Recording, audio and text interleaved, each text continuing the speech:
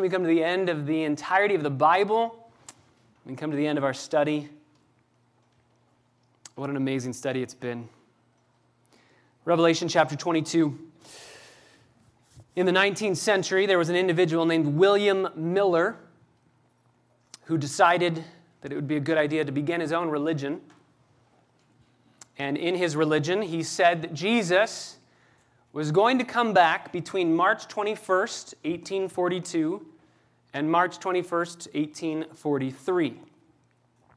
And though everyone was probing him as to how this could possibly be, he said, "This is certain, I know for a fact." Well, shock of the century, it didn't happen. Disappointment swept through the entire group that was following him, that believed his message. And when asked, "How did we get this wrong? Why didn't Jesus show up?" William Miller said, "I simply miscalculated." So, new prediction he gave, October 20th through the 22nd, 1844. October 20th through the 22nd, Jesus apparently needs a little window of time to show up. So, little window here, Jesus will show up now. He had more followers, which I find strange, that more people, after the first prediction failed, more people joined this cult. In Philadelphia, there was a store that had a sign that read, quote, "We will be closed on these dates, October 20th through the 22nd, 1844, because our king is returning. Get ready to crown him Lord of all." People in his cult sold all of their possessions. Sold all of their possessions. Why, if Jesus is coming back, do you need to sell it and get money? They wore white robes. They waited in a field for his return. They waited. Jesus didn't come back. Miller died 5 years later. And on his tombstone, his followers chiseled these words: "At the appropriate time, the end shall be." At the appropriate time. We failed a couple of times in our predictions, so at the appropriate time, the end shall be. They finally got it right. At the appropriate time, Jesus will descend with a shout. At the appropriate time, our Savior is coming back. He is coming back, that's certain. That's as certain as the resurrection. Jesus Christ is coming back. We should talk about that often. We should think about that often. We should sing about it more than we tend to. Jesus is coming back. He proclaimed that as a reality, and that is a true reality. He's coming back. But with that proclamation comes a glorious invitation. Jesus is coming back. We don't know when. We don't know how quickly. We don't know how soon. We can't put a date on it. But we know that he is returning. And the question is, with that proclamation of "I am coming quickly," what have you and what have I done with the invitation that's inside that proclamation? There's an invitation inside of the reality of Jesus coming back. What's the Bible about? What's the whole Bible about? If you had to sum up the entire message of the Bible, what's the whole Bible about? And if you give the Awana answers of God or Jesus, you're correct. Yes. The Bible is about God. The Bible is about Jesus. If you want to go majority rules with the people group, the Bible is about Israel, right? There's more ink spilled on the people of Israel than any other people in the Bible. What's the Bible about? If you boiled the entire message of the Bible down, I think we could say this: the Bible is a book about the glory of God revealed through the gospel of Jesus going to all the nations of the world. The Bible is a book about the glory of God revealed through the gospel of Jesus going through all the nations of the world, going to them all and bringing with that glorious gospel an invitation. This book is an invitation. Our God is an inviting God, and I mean that in two different ways. Not only is he a warm, drawing, appealing, wooing God, but he's also inviting in the sense that he has personally addressed you with an invitation. The God of the universe wrote a book for you and for me to read. The Bible is an invitation. Unlike any other invitation, most invitations tend to overpromise and underdeliver. And the Bible is an invitation that never does that. When we get to the end of Revelation 22, after everything's been seen, after everything's been studied, after we've read through the entire counsel of God from Genesis all the way to Revelation, we come to the final, the last, the ultimate invitation given to you and to me this morning. Let's read it together in Revelation chapter 22, verses 16 through the end of the chapter. I, Jesus, have sent my angel to testify to you these things for the churches. I am the root and the descendant of David, the bright morning star. And the Spirit and the bride say, come. And let the one who hears say, come. And let the one who is thirsty come. And let the one who wishes take the water of life without cost. I testify to everyone who hears the words of the prophecy of this book. If anyone adds to them, God will add to him the plagues which are written in this book. And if anyone takes away from the words of the book of this prophecy, God will take away his part from the tree of life and from the holy city which are written in this book. He who testifies to these things says, yes, I am coming quickly. Amen. Come, Lord Jesus. The grace of the Lord Jesus be with all. Amen. Father, we come before you and we realize that we have absolutely nothing to offer. We so long to see what we are supposed to see in this passage, to feel what we are supposed to feel from this passage. We want to worship Christ the way that he must be worshiped. But we have nothing to offer on our own to accomplish those things. We come completely dependent, completely needy. God, we need you. We are a needy people. We are a broken people. We are a desperate people. And God, we're a hungry people. We want to feast on Christ, and we don't even know what it means to do that with a pure heart. So, Father, we are asking for something supernatural to take place in these moments, for your Holy Spirit to open our eyes. As we pray every Lord's Day, Holy Spirit, open our eyes to behold wonderful things from your law.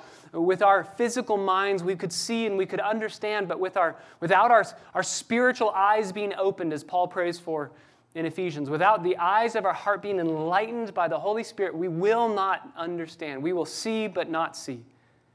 We will hear but not hear. God, give us soft hearts, tender hearts, teachable hearts, moldable hearts. And God, take these moments, as fleeting as they are, and work something in them that is eternal. We feel like that little boy with the picnic lunch. We don't have much to offer. Do something amazing with it. Multiply it, magnify it, exponentially so in our hearts. Do something in us this day that will reverberate in our hearts on into eternity. And Jesus, be exalted in our midst. Be our greatest affection, our greatest treasure, our greatest joy, our greatest satisfaction. We pray it in your name. Amen. The final verses in Revelation 22 teach us 4 reasons why God's invitation to us is so crucial, why it's imperative for us to hear it. 4 reasons why we must listen to the invitation that God himself is giving through his word. Reason number 1, this is an infinite invitation. This is verse 16. This is an infinite invitation. This invitation is unlike any other invitation because of who it comes from. Verse 16, I, Jesus, have sent my angel to testify to you these things for the churches. This is a mirror image to what we saw at the beginning in chapter 1, verse 1, a perfect bookend to what John had written. This book has been sent by an angel from God through the seeing and the hearing, written down, blessing all who would obey it. Because the time is near, Jesus is solemnly testifying to its veracity. The titles that Jesus took to himself, Alpha and Omega, first and last, beginning and the end. He's saying, I am God. This is such a perfect way to end this book by saying, listen, heed, obey, understand, and live according to it. Jesus says, I'm the one who did these things. I'm the one who wrote these things. I'm the one who's inviting you.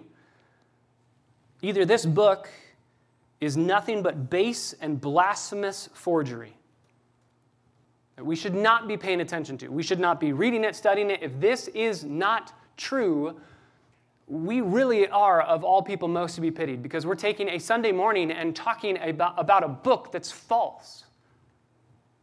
But if it's true, if it's from Jesus Christ himself, and it is, it's directly inspired and authoritative. It's the most directly inspired and authoritative work in all of the world. This is from God himself. Jesus says, I'm writing these things to you for the churches. To you, that's the second person plural. To you all, to plural you. My Bible says for the churches, but it's literally in the churches. To those who are in the churches. To all who are in the churches. You in the churches can be encouraged and built up through this invitation that's being given. Why? Well, because it's an infinite invitation. End of verse 16. I am the root and the descendant of David, the bright morning star. I am the root and the descendant of David. You all know David, right? David and Goliath. You know David, King David. He was the first king who was a man after God's own heart. And we were told, the prophecy was that the king would come from David's lineage. So we're expecting the Messiah, the king, to be an ancestor, somebody, or a descendant of David, someone who's going to follow after David. And so Jesus is. But what we didn't expect is that the one to follow after David and be his heir, be his son, would also be his ancestor.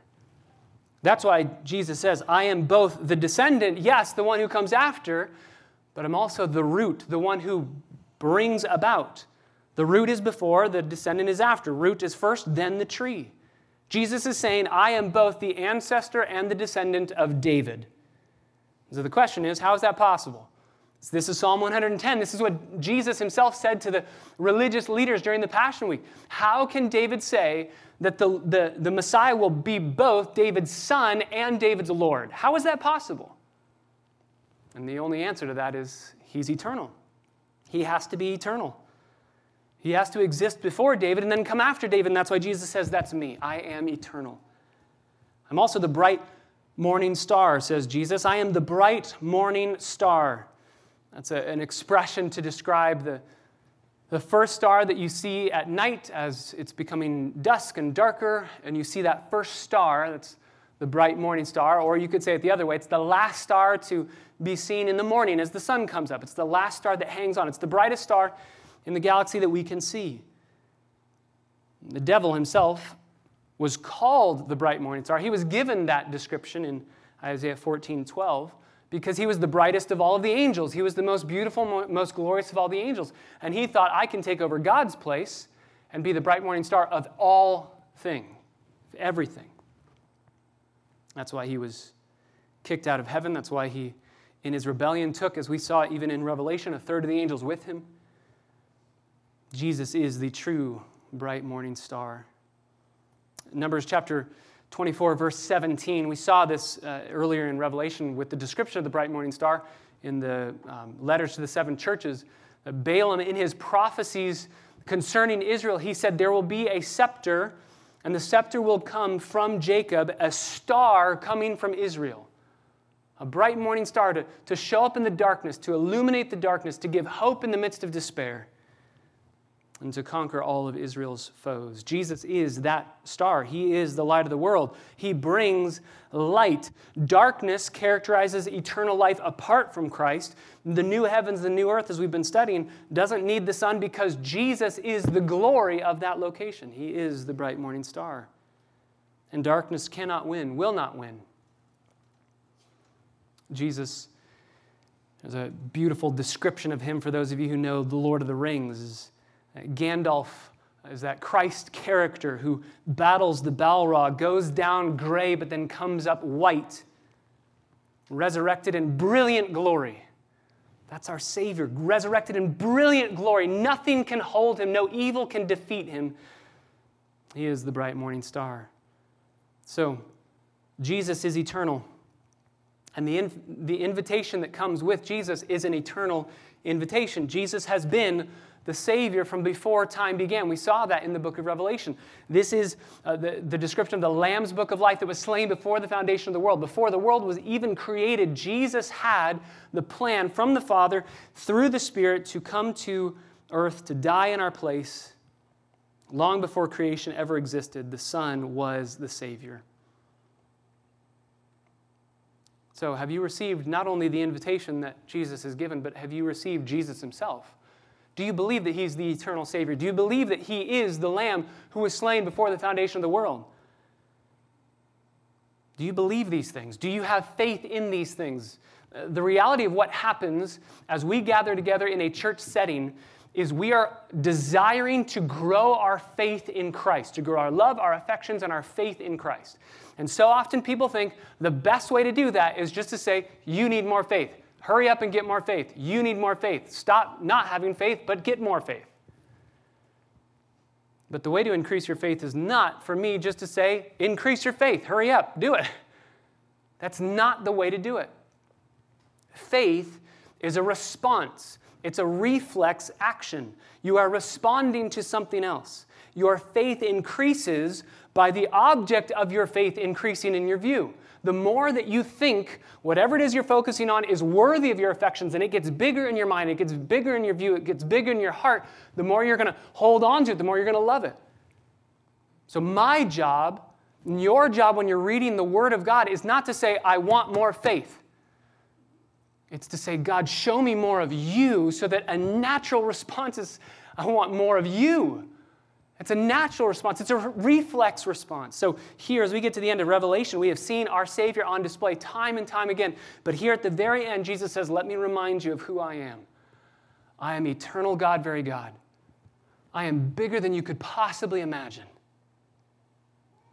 Respond to him today as the one giving us this infinite invitation. See Christ as more glorious than anything in this world, and you will always say yes to him, and you'll be fine saying no to everything else. Number two, we need to have this invitation. We need to hear it and receive it, not only because it's an infinite invitation, but number two, it's an individual invitation. It's an individual invitation. This is verse 17. This is an invitation that goes out to individuals, to specific people. There are 4 imperatives that are given to us in verse 17. 3 times the imperative come, 1 time the imperative take. Do this right now. It's a command. Do this right now. And many people ask, who is the Spirit talking to? Who is the bride talking to? Because the Spirit in verse 17 and the bride say, come. And the one who hears says, come. And then the one who is thirsty says, they can come. And the one who wishes can take the water of life without cost. So who is the recipient of this invitation? Who is the one being addressed? There are many people who will split them up. Split up these the 4 imperatives into 2 categories. The Spirit and the bride are saying, come to Jesus. They're saying, Jesus, please come quickly. You're coming back, but please come now.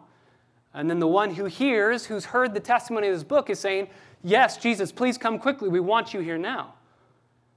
But then there's this monumental shift, because the next section could never apply to Jesus. The one who is thirsty, come. Jesus, are you thirsty? Please come. That obviously doesn't work. So I think if we put all of these together in that 4th imperative, take the water of life without cost, that obviously cannot apply to Jesus. I think if we take all of them together, if all we had is the first two, yes, that's about Jesus. Jesus, come quickly. But I think because we have the last two, if we put all four of them together, I think that this is directed, all of these imperatives are directed to people. None of them are directed to Jesus. And if you feel bad because you want one of these to be directed to Jesus, please, Jesus, come quickly. Don't worry, that's verse 20 and 21. We'll be okay. There is an imperative, please, Jesus, come back.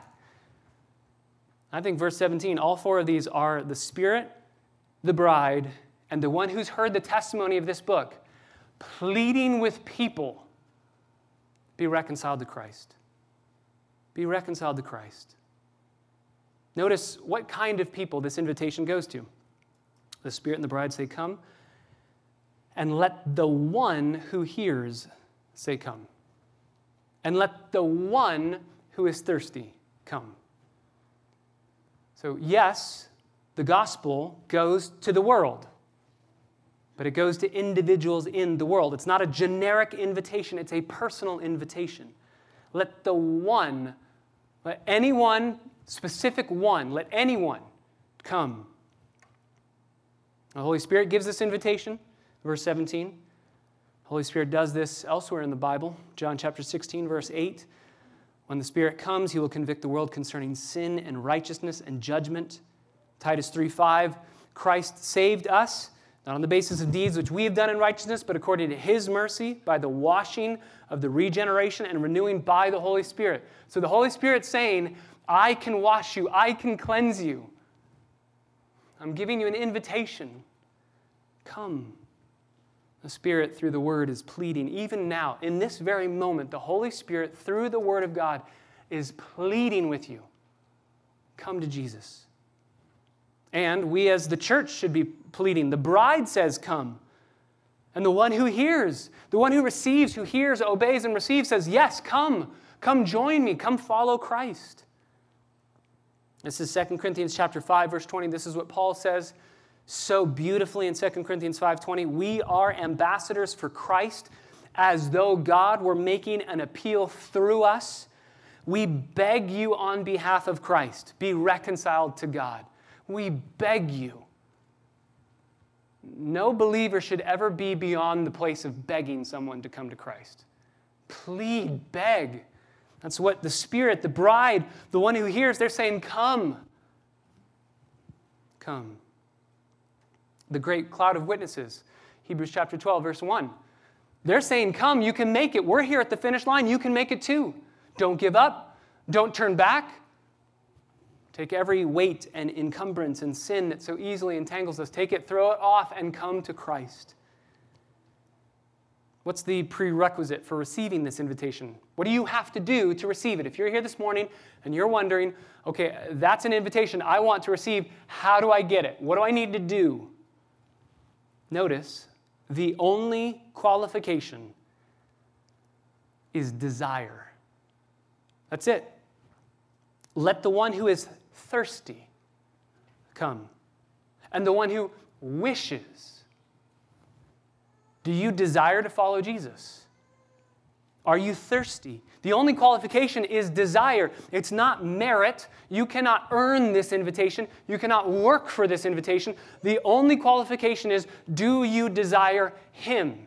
This is why people who love their sin will never receive this invitation, because they don't have any desire that's going unmet by their sin. They love their sin. Their desires, as low and as shallow as they are being met by their sin. So therefore, I don't thirst for anything else.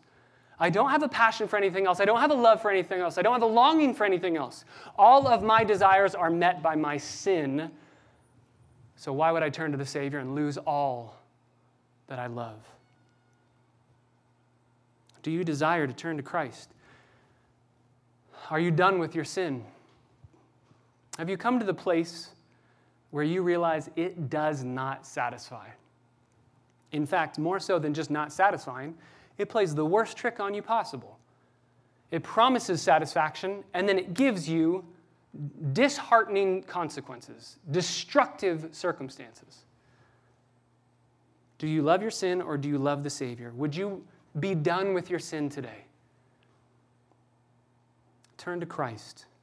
An invitation is an opportunity, but it's also a responsibility. You have been given an invitation. You have to do something with it. It's now in your hands. One commentator says it this way: none of those who are finally lost will ever have occasion to complain that the provisions made for their salvation were not sufficiently ample. They can never reasonably object that the light given to show them the way of life was not sufficiently clear. They can never excuse themselves on the ground that the invitations and entreaties that mercy has given to them to turn and to live were not sufficiently full and free. Yet they will not come. Acting independently and deliberately, they refuse to come. So, when they shall see Abraham, Isaac, and Jacob in the kingdom of God and themselves thrust out, they will have no one to accuse and no one to blame but themselves. An invitation is an amazing opportunity, but it's also a responsibility. The only qualification to come and obey this command, to receive this invitation, is your desire. And what's the promise attached to this invitation? If you do receive it, let the one who is thirsty come, and let the one who wishes take water of life without cost. If you're thirsty, you will be satisfied. If you are poor in spirit, you will be filled. The promise is that you will be satisfied by the fountain of living water. This is what Jesus said in Matthew chapter 11, verse 28. Come to me, all who are weary and heavy laden, and I will, the promise, give you rest. John chapter 6, verse 37. Whoever the Father gives to the Son, whoever comes to Christ, I will in no wise cast out. There is no way I will ever turn them away. There's a beautiful promise attached to you coming to Christ. What's the cost? What's the price that needs to be paid in order to receive this invitation? Let the one who wishes take the water of life without cost. Remember, we said Isaiah 55 is the John 3:16 of the Old Testament. Behold, anyone who wants, anyone who has the desire, listen to this, Isaiah says. And it's really God speaking. If you want to come and to purchase without any money that you have, purchase milk, purchase wine, purchase what you need to be satisfied with no money, with no cost to yourself. The cost has been paid by Christ. The price has been paid for you. There is no cost to you to receive this. It's simply saying, I'm done with sin, which is repentance. I'm turning to Christ, which is conversion. Buy with no money, because the price has already been paid for you. Have you received this invitation? Do you give this invitation to others? This is an individual invitation. This is given to specific people. Do you go to the people in your workplace and realize that God has given them an invitation personally through you? I love the way one author says it. Come if you would inherit mansions where sickness, sorrow, pain, and death can never enter. Come if you would have a right to the tree of life and pluck its immortal fruit and eat and live. If you would drink of the water of the river of life that flows from the throne of God, clear as crystal. Come if you would obtain through those glittering gates of pearl an abundant entrance into the eternal city. If you would walk in its streets of transparent gold. If you would behold its glowing foundation stones. If you would see the King in his beauty on his throne. Come if you would sing the Jubilee song of millions and share their joy. Come if you would join the anthems of the redeemed with their melodious harps and know that your exile is forever over and this is your eternal home. Come if you would receive a palm branch of victory and know that you're forever free. Come if you would exchange the furrows of your care-worn brow for a jeweled crown. Come if you would see the salvation of the ransomed myriads, the glorified throng which no man can number. Come if you would drink from the pure fountain of celestial bliss. If you would shine as the stars forever in the firmament of glory. If you would share in the unutterable rapture that fills the triumphant hosts as they behold before them unending ages of glory, ever brightening and joys ever new. Who of us can resist this invitation? This is the invitation that's given to you. And this is the invitation that we give to others through the Word of God. It's an infinite invitation. It's an individual invitation. Number 3, it's an intimidating invitation. It is an intimidating invitation. This is verses 18 through 19. I testify to everyone who hears the words of the prophecy of this book. Prophecy is not just telling future events. It's a foretelling of the message of God. Thus saith the Lord. This is what God has said. Sometimes it's future events. Usually it's not even future events. It's not predicting the future. Prophecy is most often in the Bible a simple telling, God has said this, not here's a prediction of a future event that's going to happen. And many people ask the question, does the warning here in verse 18 and 19, does it apply only to Revelation or does it apply to the whole Bible? I believe it covers all of Scripture, simply because there are other warnings in the Scriptures not to tamper with the Scriptures. Deuteronomy chapter 4, verse 2, Deuteronomy chapter 12, verse 32, Deuteronomy 32, Proverbs 30, even the beginning of Revelation. Proverbs 30, verse 6, there's almost an identical expression. Don't mess with the Bible. Don't change it. Don't add to it. Don't take away from it, or else you will be cursed.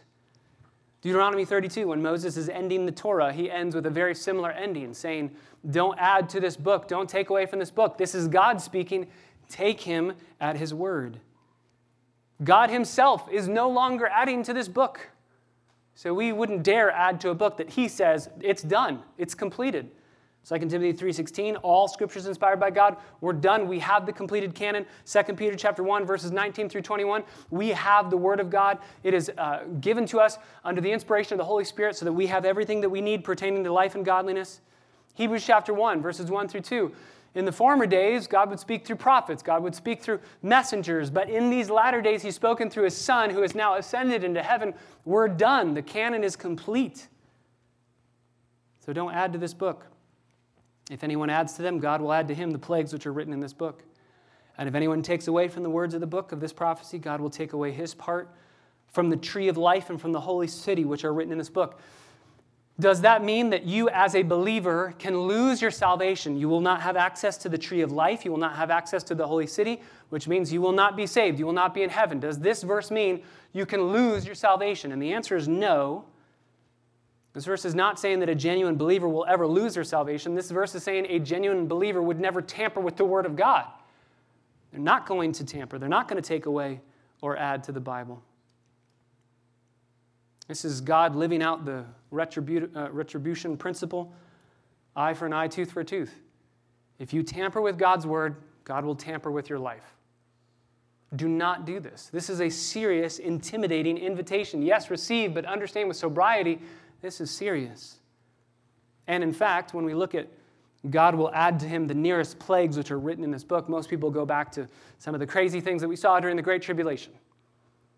But the nearest plague in the book of Revelation, nearest to this word, to the ink being spilled in this section, the nearest plague is the lake of fire.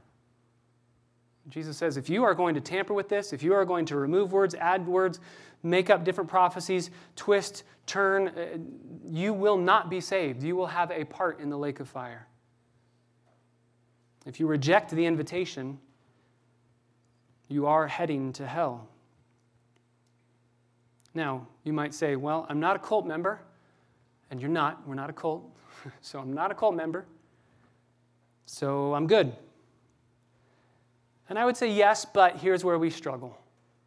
Let's be honest about the way we struggle with this. We struggle when we feel I can read Scripture and I don't have to apply it because it doesn't pertain to me. I don't have to apply it.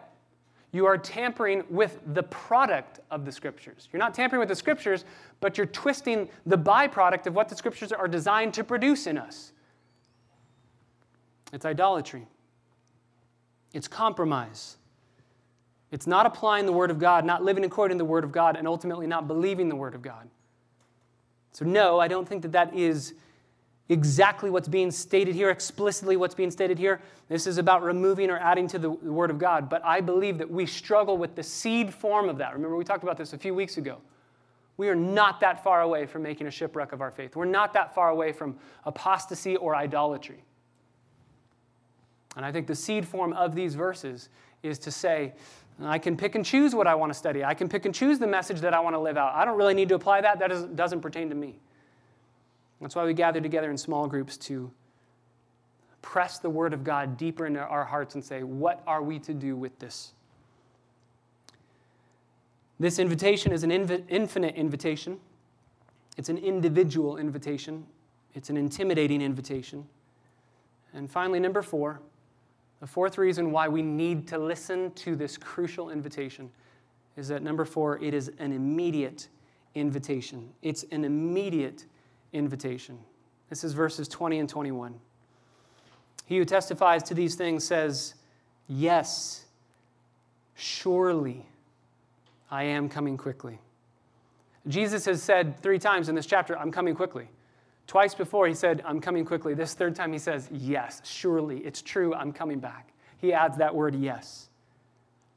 I'm coming quickly. Amen. Come, Lord Jesus. I'm coming quickly. It's an immediate invitation. As one pastor says, today is the day of salvation and tomorrow is the devil's day. Don't wait for tomorrow to receive the invitation that's given to you today. Jesus is saying, I am coming quickly. And in essence, Jesus is saying, and you need to come quickly too. Hurry and receive this invitation because I'm on my way. You need to receive this. It's like there's a race. Hurry up and come to Christ, or else he will come back and you will be lost. But the Bible doesn't end there. The Bible doesn't end with, hurry up and come to Jesus. The Bible doesn't say, Jesus is coming quickly, so do the best you can. The Bible doesn't say, Jesus is coming quickly and he's done what he can do, so you do your best now. Good luck. No. John says, the grace of the Lord Jesus be with you. How are we to receive the invitation? How are we to live out the invitation? Only by the grace of God. Only by God's grace. It's not, hey, Jesus is doing his thing and we need to get to work. It's receiving the grace given to us in the beauty of the gospel. How do you tend to end letters? There's a lot of different ways you can end it, and they change depending on who you're writing to, your relationship with them. My question is, how do you end a letter like the revelation of Jesus Christ? How do you end this letter? Like, good luck. That was nuts. How do you end this letter? He ends with a prayer. He says, number 1, according to what Jesus said, I am coming quickly. He says, amen. That's true. It's going to happen. Come quickly. Come quickly, Lord Jesus. Come back. We want you.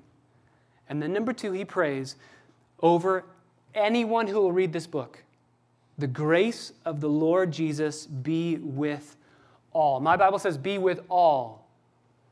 Normally, when John writes and he ends a letter or ends a book, he says, the grace of God be with all the saints, all you holy ones. And there's a difference here, and I wonder, it's just speculation, but I wonder if the difference is because John one last time is saying, I'm not just talking to believers here, I'm talking to anyone who will hear, anyone who will receive. The grace of the Lord Jesus be with everyone. It's an invitation given to everyone. Will you receive it? It's His grace that's brought us safe thus far. Grace will lead us home. Do you seek Jesus as a means of getting you to that eternal home so you can have more of Him? Do you see the grace that He's given as the means of getting you safely home? This is written to give you encouragement, to give you hope, to bring blessing as you obey it, as we follow the Lord. God has given us grace. This is what Revelation is all about. When all is said and done, the tribulation will end. The millennial kingdom will end. All of the realities that we've covered in Revelation have an end point. The Antichrist will rise and fall and be done. The gospel will never end. It will continue throughout eternity. The beauty of the glory of the grace of God will continue forever. That's what Revelation is all about. We've been so encouraged through this series in Revelation, not because we're learning that there isn't some hidden meaning behind horns or beasts. We don't have to be afraid of the number 666 being on your credit card or your Social Security number. No, the greatest encouragement from our study has come because of the gospel and the grace of Jesus Christ. Week by week, we've been immersing our hearts into the gospel, which is so clearly communicated throughout the entirety of the book of Revelation. We've studied so much in this book, many different interpretations. Maybe you have a different interpretation regarding the time of the rapture, the place of Israel and the history of redemption, or other issues like that found in Revelation. And that's okay. That's okay if we differ on those things. What truly matters more than any of those realities is that we understand the gospel. This is what is of first importance. That's what Paul says in 1 Corinthians 15. I delivered to you what was of first importance. It doesn't mean the timing of the rapture or the timing of the tribulation or the Antichrist, who the Antichrist is going to be. It doesn't mean those things are unimportant. It just means that they're less important. There is something that is of first importance, and that is the gospel of Jesus Christ. From the very first verse in Genesis through the last verse of Revelation, the Bible is an unfolding narrative of God's sovereignty and lavish expressions of kindness and love towards his people through the person and work of Jesus Christ. Every book, every chapter, every verse in the Bible is a testimony to that God who is a God of grace. So I just have two questions before we partake of communion together. Number one, are you absolutely sure and certain that you've received this invitation? Are you sure? One of the ways that you can know is through your satisfaction, through your desires in Christ being met by him. Do you see the fruit of the Spirit in your life? Do you see him working out in your heart greater affections for Jesus, greater hatred for sin? You see your taste buds changing, your spiritual taste buds turning from loving sin to now loving the Savior. Are you absolutely certain that you've responded to this invitation? Jesus is coming quickly. It's an immediate invitation. You need to respond quickly as well. Secondly, if you have responded to that invitation, and I know that many of you have, knowing that that invitation has been received and that you're living on the glory of the grace of Jesus Christ, what are you to do? You are to say, Amen. Come, Lord Jesus. Yes, this is true. Amen. This is all true. That's what amen means. Everything that's been stated is true. Jesus is coming back. Come quickly. Jesus, come back quickly.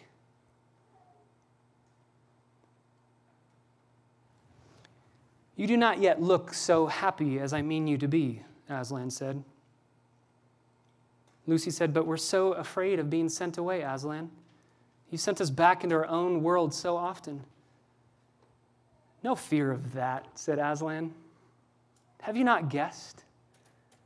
And their hearts leaped, and a wild hope rose within them. There was a real railway accident, said Aslan softly. Your father and mother, and all of you are, as you used to call it in the Shadowlands, dead. Now the term is over, and the holidays have begun. The dream is ended. This is the morning.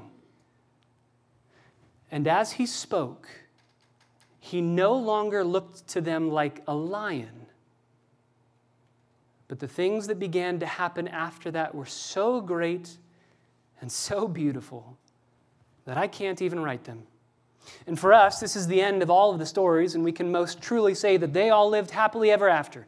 But for them, it was only the beginning of the real story. All of their life in this world and all their adventures in Narnia had only been the cover and the title page. Now, at last, they were beginning chapter 1 of the great story, which no one on earth has read. And it goes on forever, in which every chapter is better than the one before. Brothers and sisters, all of our adventures here they're just the beginning of the greatest story in human history. Father, we thank you so much for your word that encourages our hearts. We say with John, come quickly, Lord Jesus. Maranatha, we want you to come back today. Even as we're singing in response to this sermon, we want you to come back now. We want to be with you. And so until you return or you call us home, we will stand in the power of Christ and the grace of the gospel for the glory of God. We pray in his name. Amen. I'm going to ask the men if they would come forward and take the bread and begin distributing it. And as they distribute this element to you, again, I just remind you, if you are a believer in Jesus Christ, loving him, following him, not perfectly by any means, but you are fighting sin, killing sin, and trusting in the Savior, these elements are for you. So take them from the plate, hold on to them, we'll partake together as a church family. If you are living in unrepentant sin,